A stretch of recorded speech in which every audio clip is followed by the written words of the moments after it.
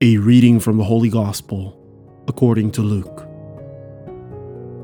Mary set out and traveled to the hill country in haste to a town of Judah, where she entered the house of Zechariah and greeted Elizabeth.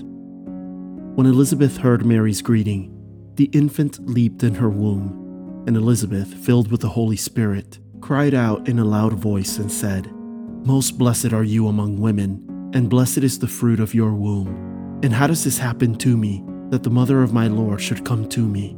For at the moment the sound of your greeting reached my ears, the infant in my womb leaped for joy.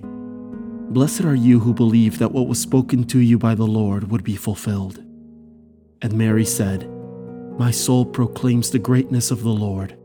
My spirit rejoices in God my Savior, for he has looked with favor on his lowly servant.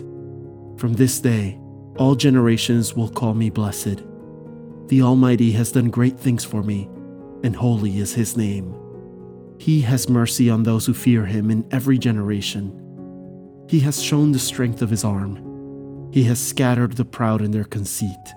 He has cast down the mighty from their thrones, and has lifted up the lowly. He has filled the hungry with good things, and the rich he has sent away empty. He has come to the help of his servant Israel, for he has remembered his promise of mercy, the promise he made to our fathers, to Abraham and his children forever."